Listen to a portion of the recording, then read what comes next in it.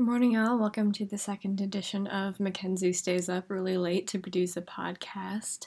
Today, we're talking about none other than Joan Didion's Run River.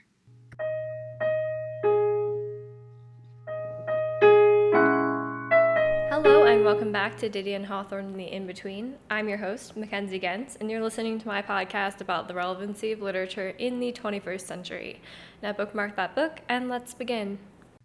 Alright, so here I am again talking very quietly because it's almost midnight here in Germany. I think honestly that producing podcasts in English has become a rather tremendous difficulty for me since I've been thinking and doing most of my living in Germany here. So I'm not usually one to procrastinate, but my mental fortitude here is such that I kind of leave these podcasts to the last minute. But here I am nonetheless. I always promise you guys that I will consistently upload on Mondays.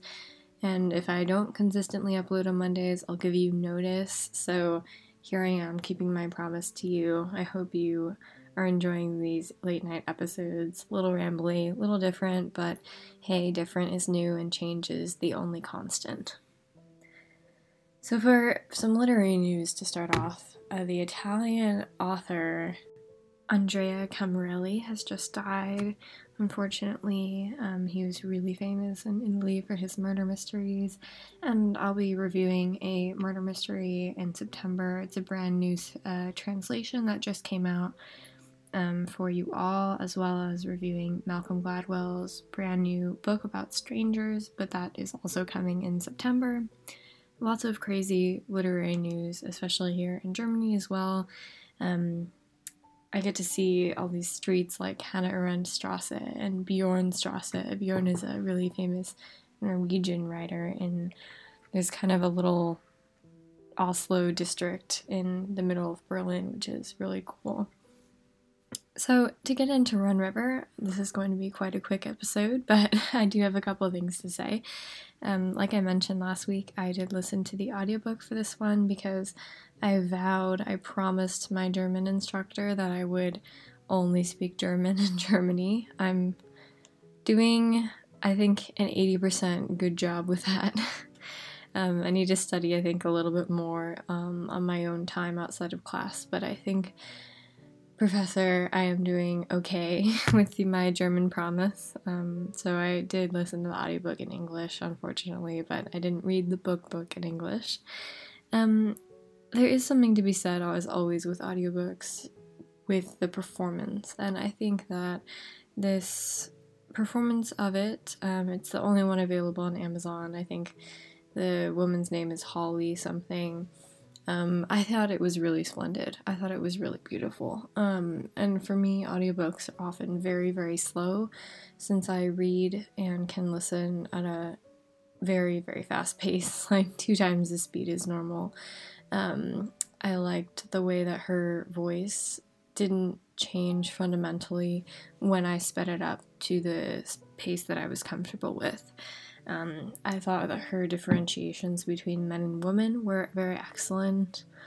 I thought that she embodied all of the characters really well, and I'm not sure actually that, I'll get into this later, but I'm not sure that I would have fully got into the characters as much if not for this performance. So I think that Run River is a good choice for an audiobook listen if you do want to get into some Didion fiction and don't have time to read the book. So some characteristic Didion things. One of the first things that I caught is that there really aren't that many explicit revealing elements of character and plot. So she doesn't hand things or spoon feed things to you as a lot of other authors, especially from her time and locale, do. Truman Capote, for example, he was probably a little earlier, but yeah, he is very explicit in terms of character and plot generally, whereas Didion really hides things. You have to hold off until key moments in the novel, usually near the end, not the exact end, but maybe a few chapters before the epilogue. she likes to hide very big elements and details of plot, such as murders, deaths, etc., until last moments.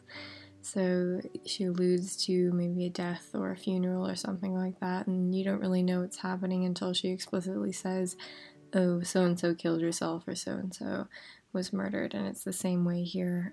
The plot is incredibly wonderful. This is something that's uncharacteristic of Didion, actually, is that she doesn't usually write fiction. She usually writes nonfiction and memoir.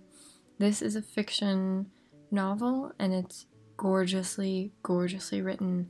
The last book that I read from her, Play It As It Lays, also fiction.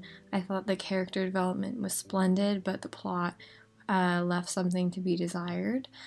And in this, I didn't feel that at all. I felt really, it almost felt like reading something by Kurt Vonnegut. It felt wonderfully conclusive and wholesome, and I was left thinking about it for weeks and weeks after I finished it.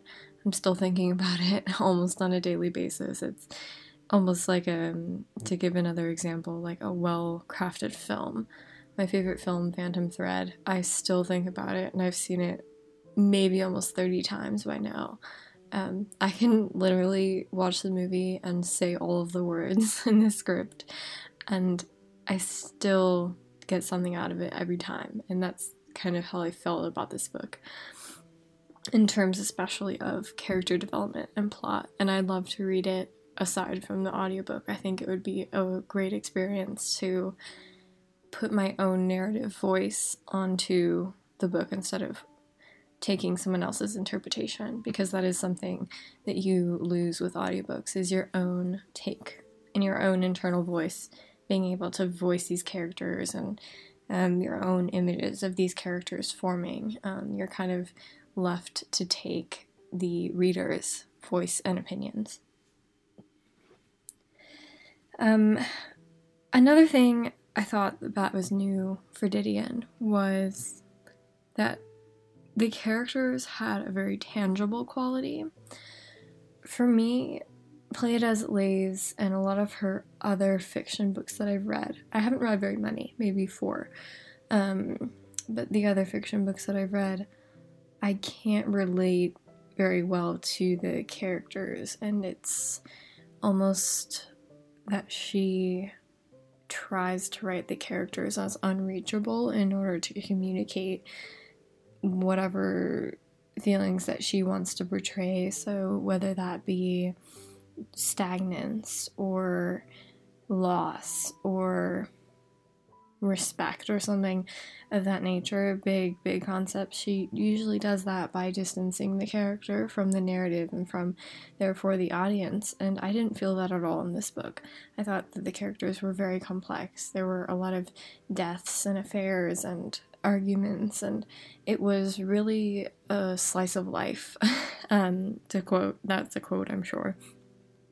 But yeah, I did think that the characters were tangible. They felt real, they felt there. The dialogue was splendid, and that is something new that I haven't really experienced from Joan Didion before. Something that is characteristic of her, to get back to that, is this obsessiveness. She is a very obsessive writer. I think she's a regional writer. We've talked about this a lot on the show before, because since the show is named after Didion, I try to be very comprehensive in terms of Didion. We'll get to Hawthorne later. But yeah, I really think that she's a regionalist writer for California, and maybe for New York a little bit, but I really think that just her best work has come from fiction and nonfiction narrative stories about California and her love of California, and that's very evident here as well. Perhaps not as evident as in some of her other works, especially like Play It As It Lays has a lot of very characteristic California descriptions, whereas Run River, yeah, it's about a farm on some river in California, but I don't get this sense of connection and longing and drawing for California and the land as I do in her other works, especially her nonfiction. And there's another part actually in the book that she talks very, very briefly, maybe only on half a page or so, of the waterway and highway systems of California, and this character, the main character, likes to think about it in order to get her mind off of her sister-in-law's death. And I think that Didion did the same thing. She was obsessed with these little internal processes and things that people wouldn't normally gravitate towards, and she would focus on those instead of the things at hand in order to calm herself and center herself. And so I thought that was very interesting, but that's also something that I've encountered a lot before in Didion's writing, especially in her new book, South and West. And the final thing that we'll talk about today was that something else new that I thought was quite splendid in this book was that the plot wasn't stagnant, as it often is in her literature, but it wasn't chronological either. So there was a very definitive plotline, almost a narrative plotline. Lots of things happened. It was over a period of years that we can definitely say, okay, here's 1950, for example, and then here's 1955 where it ends. But it starts with almost this frame narrative, where the characters are situated at the time of this husband, the main character's husband. He murders one of his sister's lovers, essentially. That's at the very end of the plot line in terms of time frame. We start there, and then it goes all the way back until the beginning, when they're married, when they're first married, rather, when they just have children. And so we get this very energetic start, and then end up going all the way back to this sort of bubbling and boiling beginning. And I thought that that was really enervating to hear, because it was something very new from Didion that I had not experienced before reading. And of course, when you get back to the original frame at the end, it's just a really glorious experience of being able to understand finally all of the motivations, and maybe not fully understand, but the motivations and the eccentricities and the little nuances of the character and plotline that you didn't really get in the beginning. That is all for this week. I want to thank you guys so much for listening. I've had a blast these last few months. I think this is episode 50, right? I've had a blast this last year creating podcasts for you guys. I do want to say that I don't make any money from this. I don't advertise at all, at least not at this point, because I just feel like it's me having a conversation with literature with you. It's something we both love, and I love the fact that we're able to make a community together without any monetary gains or sacrifice whatsoever. So I want to thank you guys so much for your support this last year, and happy anniversary on DH&I. If you enjoyed the discussion and would like to hear more from me, there is an episode of DH&I for everyone, so I'd recommend checking out our back catalog of episodes. 2019 is the year of Didion, so if you'd like to follow along in my quest to read Joan Didion's collective works or learn more about the movement to bring lit back to people, everything can be found at didionandhawthorne.blueberry.net, and remember that Blueberry is spelled Blubrry. Now you can also follow the show on Twitter with @DidionIn, 2 N's total. I'll be posting about new lit releases, reading lists, and of course the new projects and episodes relating to DH&I. Still there? One more thing then. Remember that leaving a comment or review on iTunes, Spotify, Stitcher, or any other Guilty Pleasure podcast platform helps leverage the show so that other literature enthusiasts can find the community. In other words, it helps a ton. Auf Wiederhören!